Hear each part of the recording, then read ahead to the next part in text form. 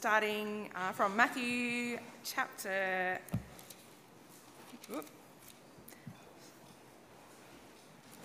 Lost the verse. Matthew 10:11, that's what's wrong. 11:28 to 12:21. So we're picking up at Matthew 11:28, where Jesus is speaking. And he says, "Come to me, all who are weary and burdened, and I will give you rest. Take my yoke upon you and learn from me, for I am gentle and humble in heart, and you will find rest for your souls. For my yoke is easy and my burden is light." At that time, Jesus went through the grain fields on the Sabbath. His disciples were hungry and began to pick some heads of grain and eat them. When the Pharisees saw this, they said to him, "Look, your disciples are doing what is unlawful on the Sabbath." He answered, "Haven't you read what David did when he and his companions were hungry? He entered the house of God, and he and his companions ate the consecrated bread, which was not lawful for them to do, but only for the priests. Or haven't you read in the law that the priests on Sabbath duty in the temple desecrate the Sabbath and yet are innocent? I tell you that something greater than the temple is here. If you had known what these words mean, 'I desire mercy, not sacrifice,' you would not have condemned the innocent. For the Son of Man is Lord of the Sabbath." Going on from that place, he went into their synagogue, and a man with a shriveled hand was there. Looking for a reason to bring charges against Jesus, they asked him, "Is it lawful to heal on the Sabbath?" He said to them, "If any of you has a sheep and it falls into a pit on the Sabbath, will you not take hold of it and lift it out? How much more valuable is a person than a sheep? Therefore, it is lawful to do good on the Sabbath." Then he said to the man, "Stretch out your hand." So he stretched it out, and it was completely restored, just as sound as the other. But the Pharisees went out and plotted how they might kill Jesus. Aware of this, Jesus withdrew from that place. A large crowd followed him, and he healed all who were ill. He warned them not to tell others about him. This was to fulfill what was spoken through the prophet Isaiah. "Here is my servant, whom I have chosen, the one I love, in whom I delight. I will put my spirit on him, and he will proclaim justice to the nations. He will not quarrel or cry out. No one will hear his voice in the streets. A bruised reed he will not break, and a smouldering wick he will not snuff out, till he has brought justice through to victory. In his name, the nations will put their hope."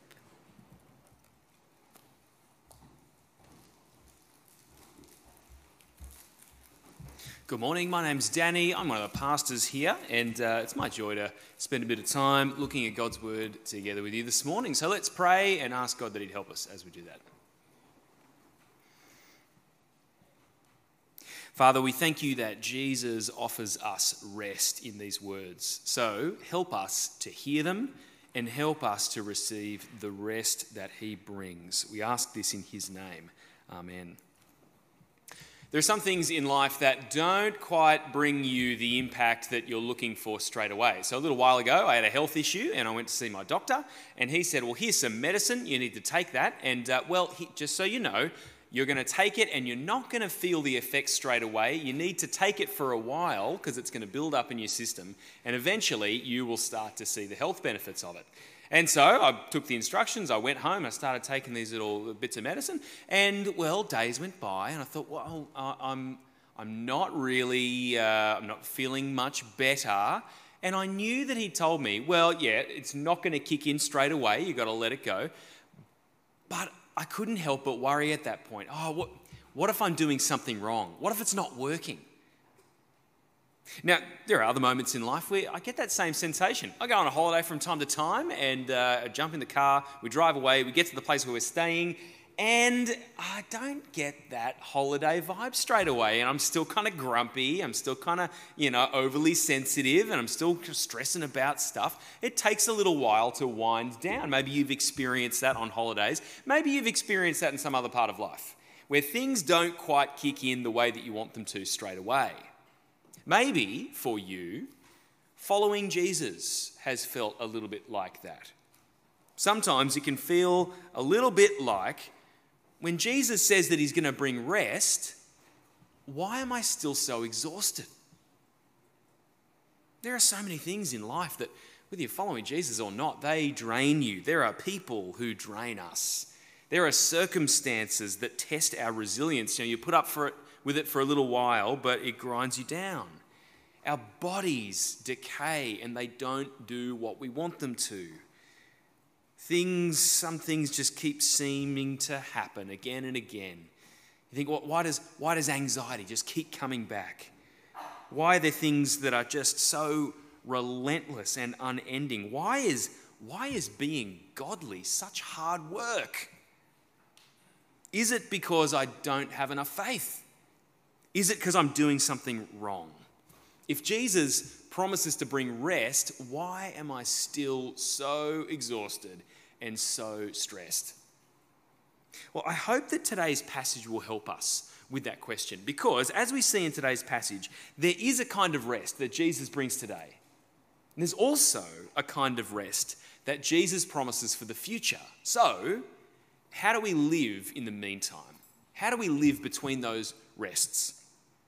Well, let's kick off, first of all, with the rest that Jesus brings us today, right now. What kind of rest is that? Well, as we're going to see as we get into the passage, Jesus brings us rest from the burden of legalism, trying to be good enough for God, the burden of trying to live a life that is good enough to please God. Now, last week, we heard Jesus speak some amazing words. So, the end of Matthew 11, verse 28, Jesus says, "Come to me, all you who are weary and burdened, and I will give you rest." He's talking to all of you who are crushed by the burden of trying to be good enough for God, good enough for other people, maybe even just good enough for yourself. Jesus wants to give you rest from all of that. In verse 29, he says, "Take my yoke upon you." Jesus is saying, tie yourself to me, belong to me, and I will take care of you. Verse 29, he says, "I'm gentle and humble in heart, and you will find rest for your souls." I'm not trying to crush you with rules and grind you down with requirements and constantly shame you for not being good enough. And that's because verse 30, he says, "My yoke is easy and my burden is light." If you tie yourself to me, if you put yourself under my lordship, I won't put a heavy burden on you of all the things you have to do to keep God happy. That's what Jesus said. That's where we ended up last week. And so at the beginning of chapter 12, Matthew does what Matthew often does. He follows a teaching that Jesus gives with a story where we see that play out in real life. And so in this chapter, Jesus is about to have a confrontation with the Pharisees who are living under a burden and who are piling that burden onto other people. It's the burden of legalism. Now, legalism can come in a few different forms, both in their day and in ours. I think the first and the least subtle version of it is the idea that I can earn my salvation, I can earn my way to being right with God by keeping rules and doing that well enough. Now, there's another form of legalism, another way that it pops up. It's where we invent rules beyond what God gives us that we have to live by, just to make sure that we are keeping God happy. There's another version of legalism as well, and I think this is the sneaky one. It's the version where there's someone in your life who you must please in order to please God. There might be a family member or a pastor or a leader or a friend. And you've ended up in a situation where you feel like stepping out of line means their anger and their rejection, but that also comes with God's anger and God's rejection. And so in the end, your law has become their opinion. Legalism in any form is a burden that crushes hearts and tortures minds and brings people no closer to God. And so in chapter 12, in the first 14 verses, we see two stories, two pictures about that burden. And both of them happen on the same day. It's the Sabbath day. This is a really special day for the Jewish people. The Sabbath was a legally mandated day off. From sundown on Friday to sundown on Saturday, everyone stops and rests. The Sabbath literally means to rest. But it was meant to be a blessing, not a burden. It was meant to be a moment where people can stop and rest and remember everything that's good about having God close to you. And so it was a reminder that God is the one who provides for us, not us. It's a sign of the special relationship that they have with God. It's a practice that teaches the people to depend on God, not on themselves, and to be distinct, different from other people. And it was a taste of the joys of the world to come, what it will be like when we're resting with God all the time. Now, many Jews in Jesus' day, led by the Pharisees, had turned this blessing into a burden in order to make sure that no one even got close to breaking any of God's commands, like, for example, working on the Sabbath. The religious leaders wrote books and books of extra regulations. So like the Mishnah and the Talmud were a couple of those. And they would rule over what people could and could not do. And so Matthew shows us these two pictures of what it's like to live under that yoke. The first picture, Jesus is in the grain field, and we see here that legalism starves people's souls, but Jesus feeds them. Have a look at verse 1. At that time, Jesus went through the grain fields on the Sabbath. His disciples were hungry and began to pick some heads of grain and eat them. When the Pharisees saw this, they said to him, "Look, your disciples are doing what's unlawful on the Sabbath." Now, this is a perfect textbook picture of legalism. There is no verse in God's law that prohibits what the disciples are doing. It's unlawful because it breaks the man-made regulations around God's law. So in the Mishnah, there are 39 activities listed that you cannot do on the Sabbath, and one of them is harvesting. And so if you squint really, really hard, well, you might be able to accuse the disciples of doing farming on that day. And maybe even if you wanted to add to that, maybe preparing a meal as well, which is another one of the 39 things you're not supposed to do according to the Mishnah. Now, Jesus knows a thing or two about God's law, partly because he's a righteous Jew who obeys the law perfectly, also partly because he's God and he wrote the law, but he knows that the Pharisees have no idea what it means to have a living relationship with God because they're living under the burden of legalism.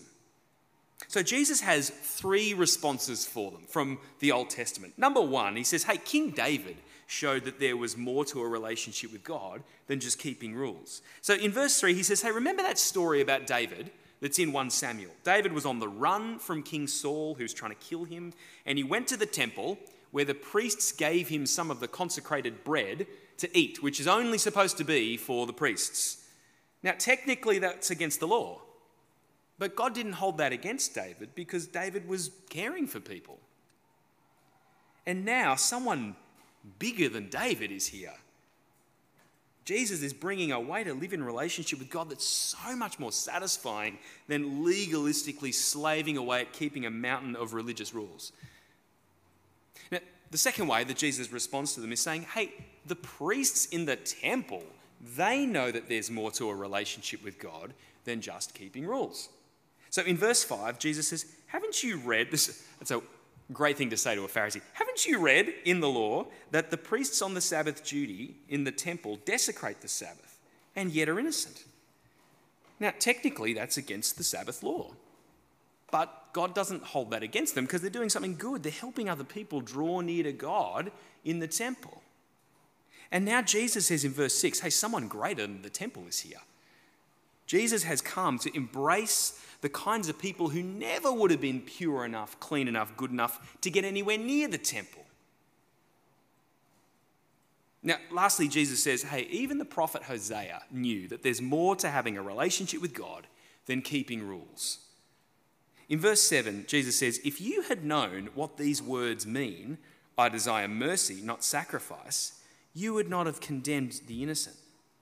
Now, Jesus is quoting Hosea chapter 6, verse 6 here, where God told the ancient people of Israel that the evidence of someone who truly knows and loves and trusts God is not the sacrifices they make or all of the rules that they legalistically follow.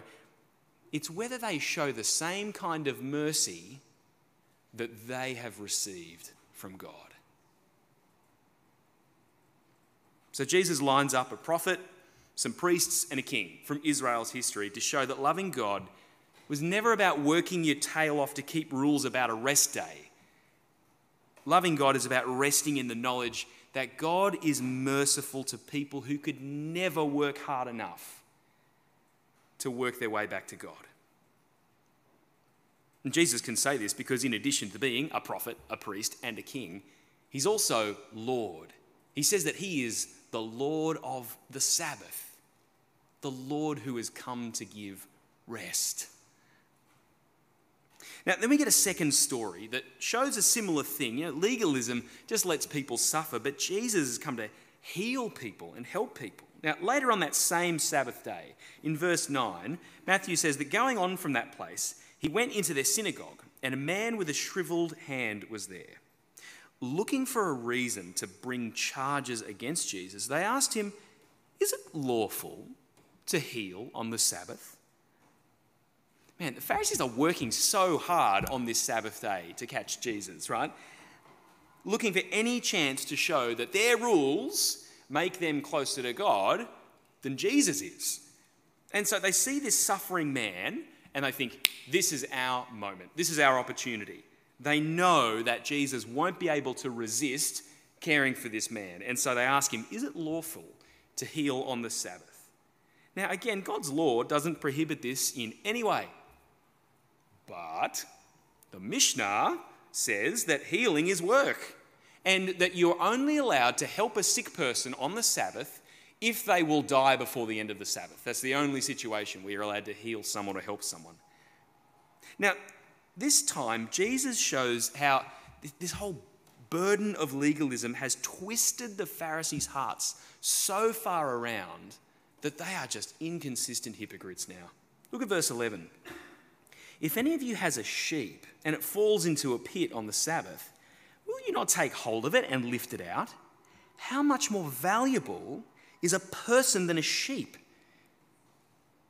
Not only does Jesus know God's law better than the Pharisees, he knows their own regulations better than they do. Because he's referring to something that they wrote in that other book, the Talmud, where it says that you can actually put aside the Sabbath regulations if one of your animals is in trouble. You can do the effort to save your animal. Now, Jesus knows that the Pharisees would have no problem suspending their Sabbath legalism to preserve their own property. But in the twistedness of their hearts, he's saying that they care more about their own property than about a suffering human being. Which, might I say, is an uncomfortable criticism for me to read.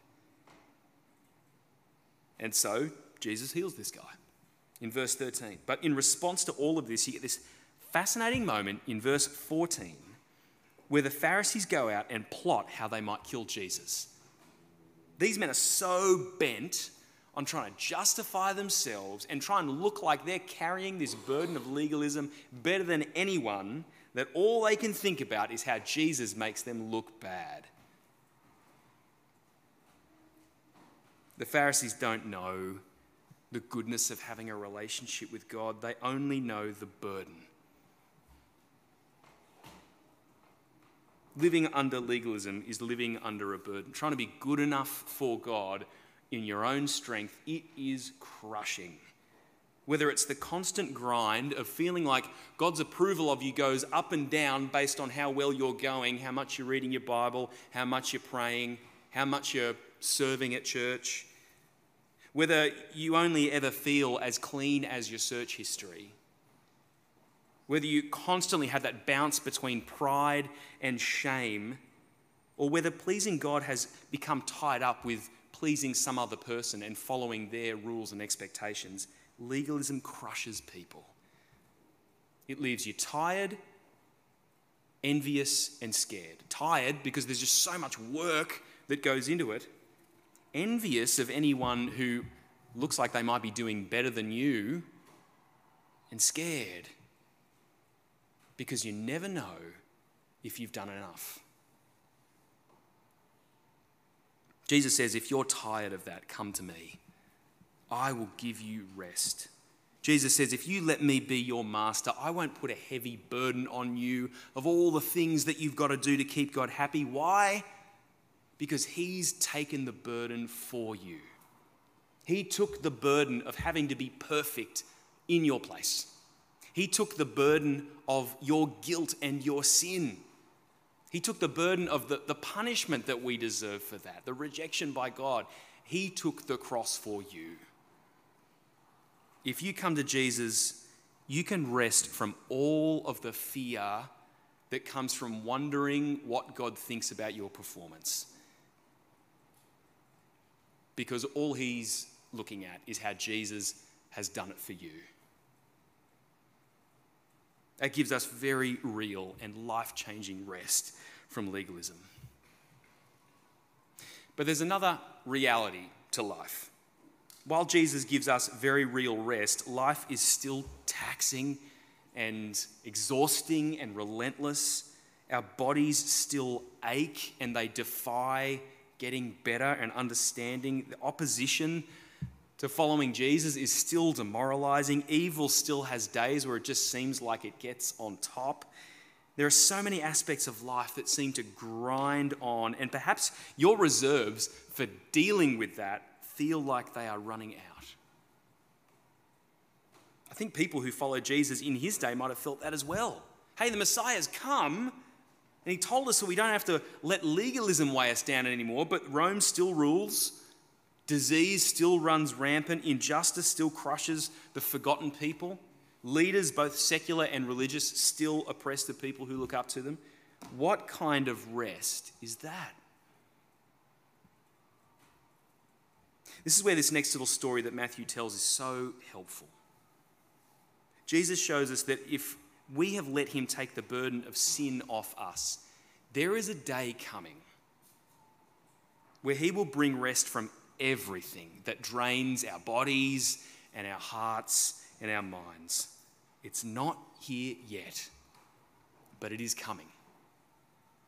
So Matthew points out that Jesus knows all about that plot that the Pharisees have to kill him, and Matthew shows us how Jesus responds to that. In verse 15, aware of this, Jesus withdrew from that place. Now, with all of the power and the authority that Jesus has shown through the story so far, don't you think that Jesus could have just dealt with those Pharisees right there and then? You know, stripped them of their office and overpowered them? Couldn't he have done that? Of course he could. But it's not time for that yet.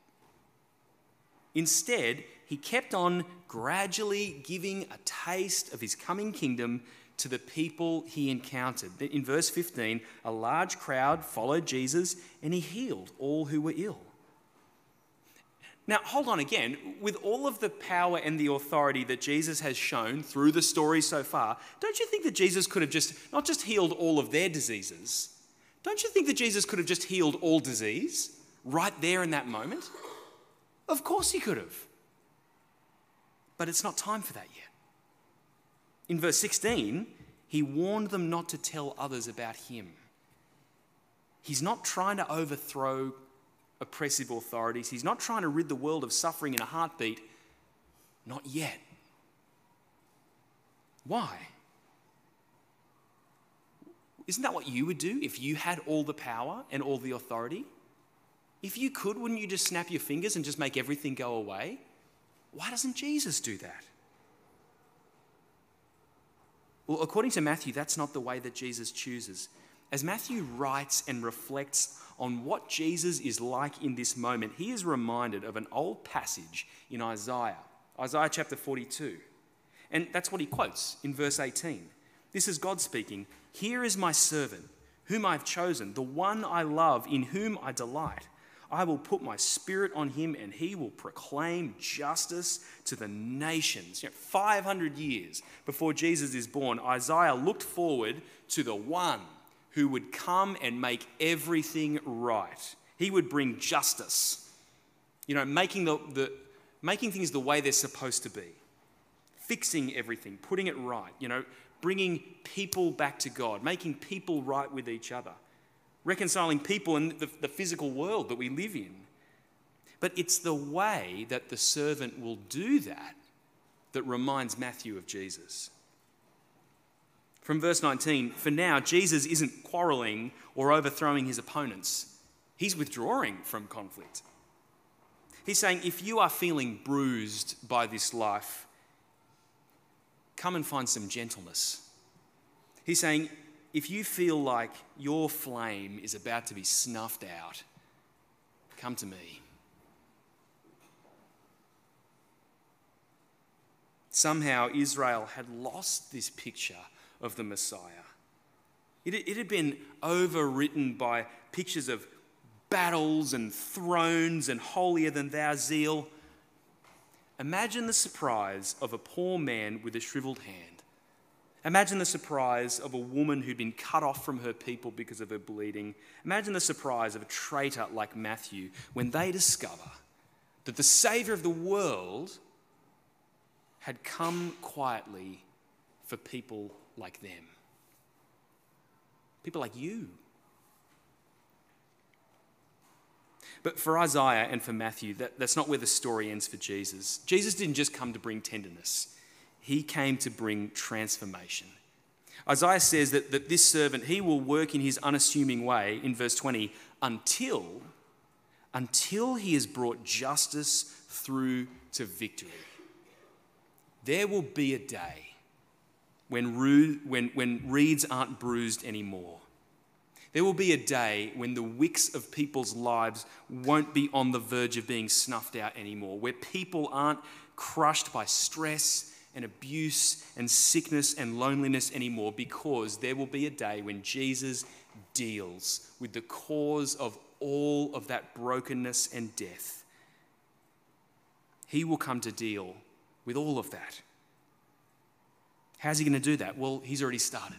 First, by himself being bruised and snuffed out, by dying as the price for our sin and taking away the power that death has to keep us dead. Secondly, by rising from the dead and being made king over the universe and offering us a new life and reconciliation with God. And finally, by returning to judge evil and to get rid of it. And by remaking the world so that we can rest from everything that hurts. Now, we live in the middle of that transformation. We live in a construction site. Jesus has died and washed away the guilt that disconnects us from God. He's risen and given us a new life reconnected to God. We can rest right now from the pain of being without him and the burden of trying to be good enough for him.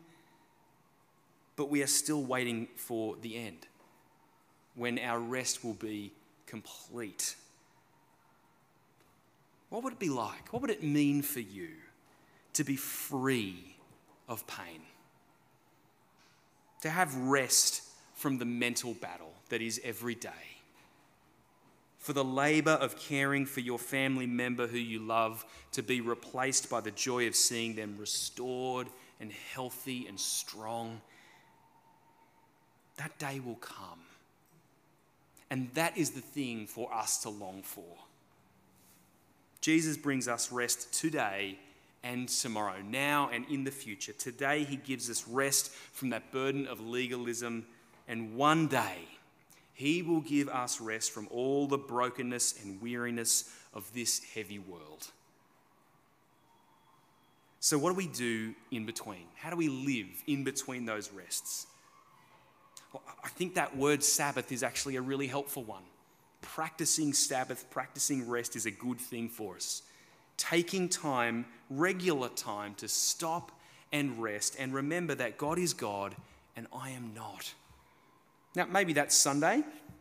If it can't be, it's good for there to be a day where you can stop your labours and your striving and your hustle. Sunday's a good day because it helps us in all of this stuff. But why do we need to stop? Why can we stop? Well, we can stop. We can afford to stop because God's the God of tomorrow, not me. God can provide for me. I'm not the one who provides for myself. I'm not the one who provides for the people who rely on me. God is the God of tomorrow, not me. We can afford to rest, but also, and more important than that, we need to rest. We need to stop because when we stop, we are preaching to ourselves about what God's done for us. We are retelling ourselves the story that Jesus has written for us. When we stop and when we rest, it's a moment to remember the story that we live in, not the one where I worked my way up from nothing with my bare hands.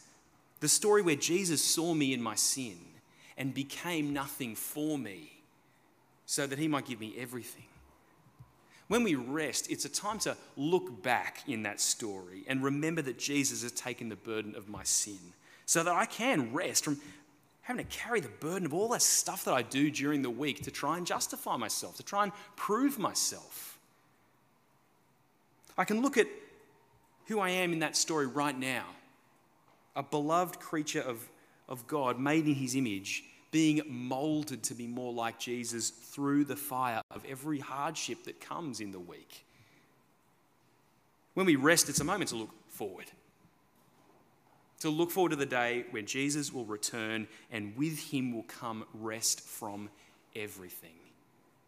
When we stop and we rest and we Sabbath, it's a moment to be restoried, to remember the story we live in.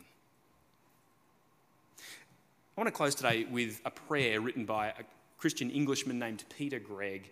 This is a prayer that he wrote that I think is helpful to pray on a day like today. So let's come and pray together. Lord Jesus, may this day bring Sabbath rest into my heart and my home. May God's image in me be restored and my mind in God be restored. May the gravity of material things be lightened and the relativity of time slow down. May I know grace to embrace my own finite smallness in the arms of God's infinite greatness. May God's word feed me and his Spirit lead me into this week and into the life to come. Amen.